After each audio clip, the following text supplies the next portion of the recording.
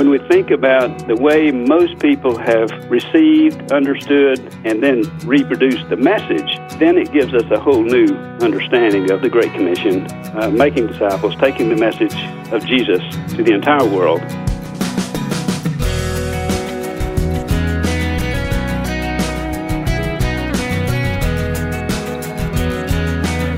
This is First Person. Welcome to our program. I'm Wayne Shepherd. And today, Jerry Wiles explains what has become to be known as the orality movement. And we'll explain what that is today. I'm glad you can join us for this conversation, which will begin in just a moment. Radio is definitely a part of proclaiming the gospel with a spoken word, and the Far East Broadcasting Company has been doing that for many, many years, reaching deep into some of the world's hardest-to-reach places with the message of God's love and salvation. To learn more about FEBC, please visit our website, firstpersoninterview.com. Also online, you'll be able to see the schedule of upcoming programs and replay any interview you may have missed, all at firstpersoninterview.com. And to post a comment or for additional information, use our Facebook page, facebook.com/firstpersoninterview. Well, perhaps you've heard the term used in missions today, the orality movement. Well, Jerry Wiles of Living Water International is our guest to explain what that's all about. For more information about Jerry and the orality movement, follow the links you'll find at firstpersoninterview.com. As we began, I asked Jerry to tell me a little of his own story. Well, I grew up the eldest son of a country Baptist preacher in North Arkansas, and I joined the Air Force right out of high school, and, I always had this desire and adventurous spirit to see the rest of the world, and so I was stationed in Japan and Pakistan and traveled in 30-some-odd countries during those years. And being a preacher's kid, you have to make a profession and you're baptized at a certain age, and I did that when I was about 12 years old. But I really didn't meet the Lord till I got out of the Air Force at the age of 22. So as a teenager growing up, I was involved in the activities. I knew it in my head, but I didn't meet the Lord till I got out of the Air Force, and then went to college and a few seminaries and some other graduate training, and was involved in business. And of course, my military experience was really good. And but I really had a transformational experience, of course, when I met the Lord. But and then about 5 years later, I had another encounter, and the Lord just gave me a new understanding of my life in Christ and the work of the Holy Spirit, and really through some key leaders and some well-known people that we would recognize, that I just began to share the Lord with people and see the Lord do some amazing things. And so I've been on that journey for since then. Yeah, I want to talk to you about that drive to make Christ known, because it really has characterized your life for a long time. Yes. Well, I knew in my head for a long time because my dad, I heard him preach all my life, and, he, the seed of the word was planted in my heart, but really it became alive during the Jesus movement, during the late 60s, early 70s, the Asbury Revival season, and, the first 5 years of my Christian life, I was active and worked hard, but saw little fruit. And the Lord brought some people into my life. One was Ian Thomas, and then Norman Grubb, C.L. Culpepper, Bertha Smith, some people on up in years in those days. Great names, though. Great memories of their ministry. And some of the Keswick people, Stephen Olford, you would know that name. Oh, sure, yeah. The Lord exposed me to some new understanding and depth and breadth of what it meant to be in Christ and the work of the Holy Spirit. And so that was a liberating, transformational understanding, Galatians 2:20, Colossians 1:27. So I began to share the Lord with people during those days, and as I tell people, I saw more people come to Christ just accidentally than I'd ever been able to produce before on purpose. But it was the difference in my own human activity and working in the energy of the flesh, more or less, and then really seeing the dynamic of what Jesus wants to do in every believer's life, because Christ is living in us, and the same Holy Spirit that worked through Jesus 2,000 years ago is still active in the world today. Mm-hmm. So that put me in a new journey and a greater desire and hunger and thirst for the Lord and reading the Scripture and having a better understanding. And so, it's continued to grow. It hasn't gotten old yet. It's, it never will. It never will. Every day with Jesus is better than the day before. Amen that really is yeah. a true statement. Yeah. Well, before we start talking about this movement in missions called Orality, tell me about Living Water. You've been associated with this organization for a long time and now serve as President Emeritus. How and when did that come into your life? Well, I came to Houston in 91 and with Houston Baptist University, and I was with them for 12 years. And during those years, I got acquainted with the people who had started Living Water International back in 1990. And I was recruited to serve as president of the organization and came on staff with Living Water International in 2003. And Living Water, of course, drills water wells. We train nationals to construct and maintain water systems in Africa and Asia and Latin America. But we're primarily about the living water that Jesus talked about in John 4 and John 7. So we're about water and the Word. And the Word part, with better understanding, better statistics and studies now, we know that the majority of the world would be considered oral learners by necessity or by preference. So that would be the people who can't, don't, or won't read or prefer to learn by means other than written instruction or print-based media. Yeah. So is this orality a new thing, or is this just the way it's been since creation, kind of? Well, it's actually a rediscovery of an old thing. It's the most effective ways that people have learned and communicated for thousands of years, but it's been neglected in the church for the most part since Gutenberg for the past 500 years. But in modern mission history, in modern church history, about in the mid-'80s, there were a few people doing some things, New Tribes Missions and some other mission boards and agencies that were doing more. And I actually got on this journey back in the mid-'80s. I came across a book at the U.S. Center for World Mission. It was actually a doctoral dissertation by Herbert Clem. It's called Oral Communication of the Scriptures, Insights into African Oral Art. It was written by a veteran missionary, and he pointed out that even though the United Nations statistics and UNESCO said that 70-80% of the people of the world were literate, well, every country had its own way of defining, measuring, and reporting, and even they admitted that their research was flawed. So Herbert Clem was way ahead of his time, but I read that book, and I started thinking about, I was with a literature minister at that time, encouraging people to read through the whole Bible, from Genesis to Revelation, reading through the whole Bible every year. Yeah, there's nothing wrong with that. That's a wonderful discipline for the people who have Bibles and can read. But Herbert Clem pointed out that the majority of the people of the world were probably 70% of the people of the world were oral learners, illiterate, non-literate, or functionally illiterate. And now, in the mission world, instead of defining people based on what they can't do as being illiterate or non-literate, they're oral learners. They've just never had the kind of modern Western literate education that we've had, but many of them are very bright. They may speak 8 or 10 languages.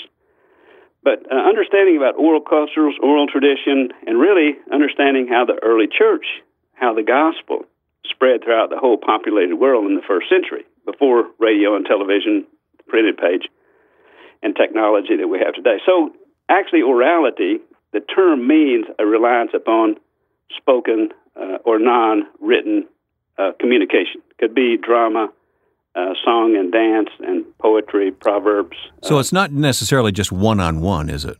No, it's not necessarily one-on-one. It could be one-on-one, small groups, or it could be a large group. Of course, preaching could be defined as an oral method, but often preaching is from a modern Western exegetical, homiletical, expository treatment of the Scriptures, which is good for a certain segment of the population of the world.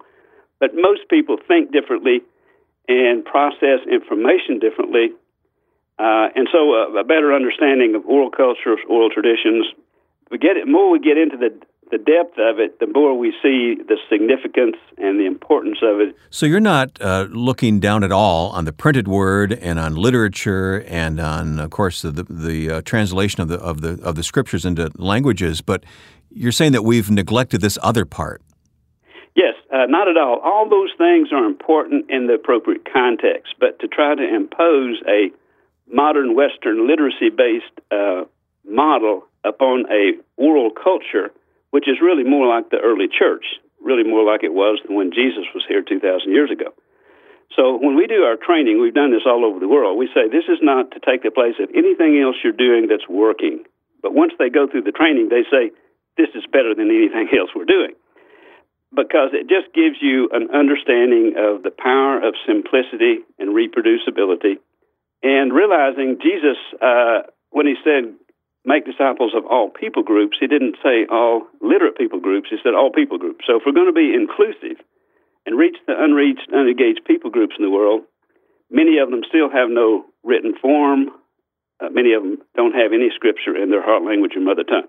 So we understand if we communicate the gospel that's appropriate to the receptor culture and the worldview that people need to hear it most, that's important. So just making a few minor adjustments can make a major difference. So when we think about the way most people have received, understood, processed, remembered, and then reproduced the message, then it gives us a whole new understanding of the Great Commission, making disciples, taking the message of Jesus to the entire world and to all people groups.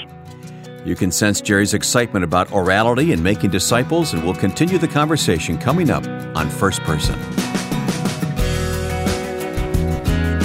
In cooperation with the Far East Broadcasting Company, we're now producing the daily radio program FEBC Today with Ed Cannon. When you click on the FEBC banner at firstpersoninterview.com or the banner on our new iPhone iPad app for First Person, you'll learn more about what you can do to assist FEBC in taking Christ to the world through radio and new technology. Learn more at firstpersoninterview.com or download the First Person smartphone app today.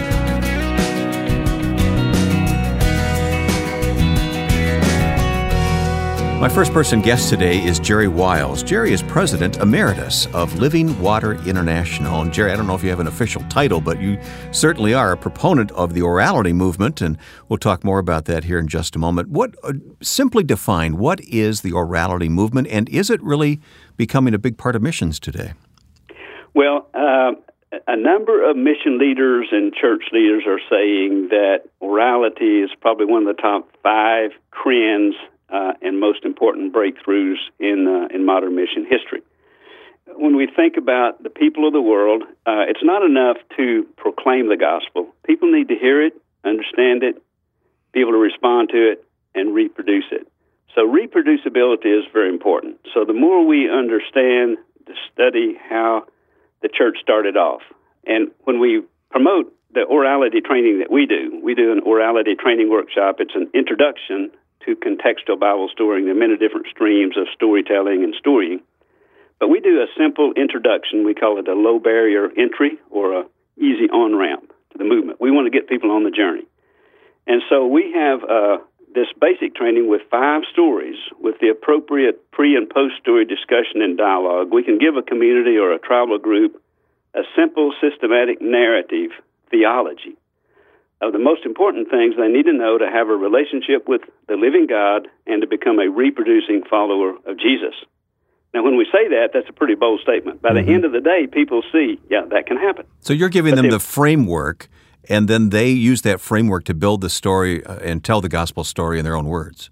Correct. And it's contextualization is important, understanding the worldview, and really asking the question, how much do they need to know, how much and what do people need to know to respond to the gospel. Really, a basic thing is, what is the gospel? It's the good news, or it's the good story. And when we think about preaching the gospel, of course, the word preach in the English comes from several different languages or several different words in the original.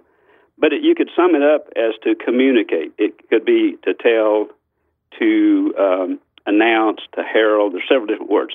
But when we sum it all up, to communicate the good story, the good news to everyone, and then to make disciples of all people groups. What does it mean? What do you have to do to be a disciple? What is the church? So asking questions and coming to some basic understandings of some foundational truths that we learn from Scripture. So a lot of times we have to rethink and cut through some of the church traditions that's built up over the past 2,000 years, getting back to the essence of the gospel, the essence of what it means to be a member of the body of Christ.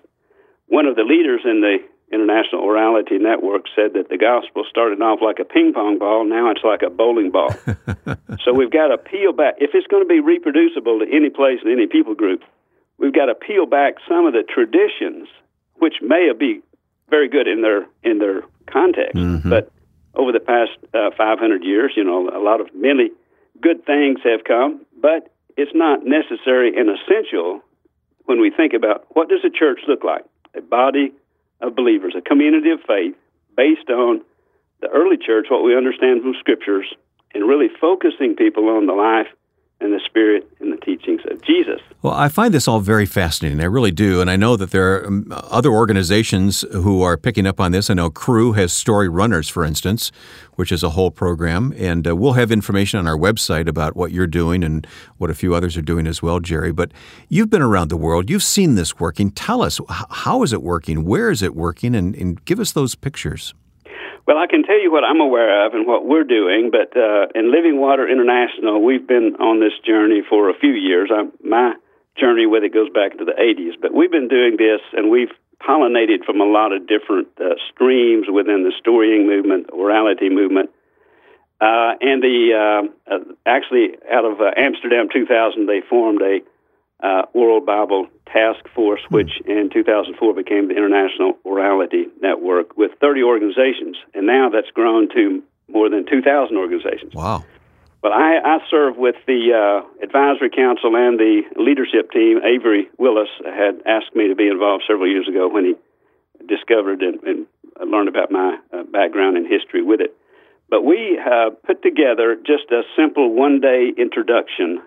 We learned from a lot of different streams, but we wanted a simple way to, rather than a semester-long course or a 2-week oral Bible school, we wanted to have just a sample. So we've done this, and we've seen amazing results. We've trained that we know of, and we can account for probably more than 44,000 people in this basic introductory training. Now, so this is going around the world?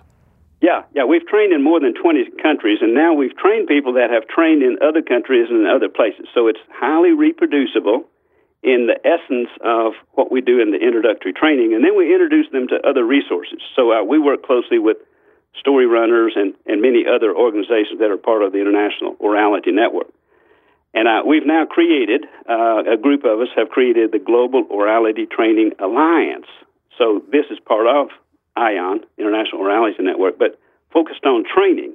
And training, of course, in our thinking is really disciple-making. But it includes leadership training, it includes various expressions of orality methods that can be used in the marketplace, business as mission, used in communities, small groups, cell groups, disciple-making cell groups. So there are a lot of different applications. Once you get into it, of course, we've got a global learning community, so we can discover best practices or most fruitful practices and then share that with others looking at the context. And a lot of what we find are commonalities. So what works in West Africa or North India or some Central American country, there may be some commonalities that will work in churches here. So we're doing more churches, more training with churches in the United States now. Okay. So we're bringing our learning from the global, rapidly reproducing church planting and disciple-making movements, and, of course, looking at the early church. Yeah, we call that the bridge back. Yeah, the bridge back from other cultures back to our own, and it's fascinating. Yeah. But there's evidence it's working. The gospel is being shared and responded to because of this. Yes, and we can document now a lot of demonstrated results, and it's hard to measure, have a metrics to measure impact, and all that. Of course. But when we go back into these areas and we get feedback, I can give you many examples of that. But one was a West African country. We had trained about 1,000 people about 3 years ago. I was back there again last year, and we talked to 15 people that had been a part of the training 2 years earlier. And we were asking them to give us more specifics on how they were using the stories and the methods, and they were saying, well, many people are coming to Christ, and we're training many people. So we finally got down to, through a translator, asking more specifics. So we went around one by one, how many people have you trained, how many people have you seen come to the Lord that you can know of, you can estimate. So out of that, by their testimony, those 15 people had seen 791 people come to the Lord from the training that they'd gotten before, using the stories, using simple stories about Jesus, asking questions, making sure they understand what it means, how it applies to their lives. So we could assume that the other 985 or so people had similar results to those 15. So the numbers are amazing, and we don't want to get into exaggerating or overselling, but what we can document when we go back to these places, they're not sending us emails every day and telling us what's happening. Mm-hmm. They're oral cultures, so you have to go back and ask some questions and do some surveys to really get our minds around the impact that it's having. But we do know it's reproducible, and we do know when we go back, and now we're training trainers, so we're really focusing on spending more time with fewer people, and we have an orality training for trainers program where we take them deeper and train them how to train, and then introduce them to other resources. Well, Jerry, I'm wondering, as we have a couple more minutes here, I'm just wondering, what is our role in the orality movement? We may not be, in an overseas context, but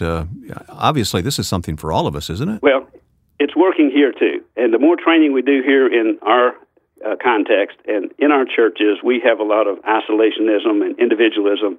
And this really breaks down the walls and the barriers and creates more relationships and communities. So we've seen some really evidence of renewal and mobilization that's taking place in churches in the United States. But pastors and mission pastors and mission leaders in the United States get interested initially because they're sending people on short-term mission trips. But once they see how it works, they experience it, they see how it works in our churches here. It works with outreach, many different applications to working with migrant populations, working with prison ministries or children's ministries or nursing homes, but really just friends and neighbors. The way we can engage them in conversation and using stories is really more effective than pulling out some track or going through some propositional presentation to tell a story. You tell... find out what their story is. You listen and learn. You tell your story, then you bring God's story in. So it's a more natural, more non-threatening way. And so people who go through the training often start, sharing it, and we focus on learn a little, practice a lot, implement immediately, tell the stories often. So we have lots of testimonies of people who start leading people to the Lord for the first time. It just works. And Steve Douglas, who is president of Cru, said that the best demonstration or case to make for orality is that it works better than anything else. But we say it's better experienced than explained, so we focus on demonstration, participation, and explanation. So our training is very participatory. We use no literature and no technology. So what we do could be done under a tree in Burkina Faso, can be done under a bridge, can be done on the side of the road, or it can be done in an auditorium, can be done on a university campus, seminary class, or a church. You can do it anywhere. Our guest has been Jerry Wiles, President Emeritus of Living Water International. Jerry has been explaining the orality movement and communicating the gospel. And if you want to follow up on what you've heard today, visit us online at firstpersoninterview.com. That's firstpersoninterview.com, where you'll also find the schedule of what's coming up in the weeks ahead. And if you desire to go back and re-listen to today's conversation with Jerry, it's archived on our website. And you can use our iPhone app now. With the app, you can actually download any First Person for listening at your convenience. An Android version will be released soon, but you can receive the iPhone version now in the App Store. This weekly program is produced in association with the Far East Broadcasting Company, a ministry dedicated to proclaiming Christ to the world by radio. More information about FEBC is at firstpersoninterview.com. Next week, our guest will be Pastor James Ward, the author of Zero Victim. I hope you'll join us. Now, with thanks to my friend and producer Joe Carlson, I'm Wayne Shepherd. Join us next time for First Person.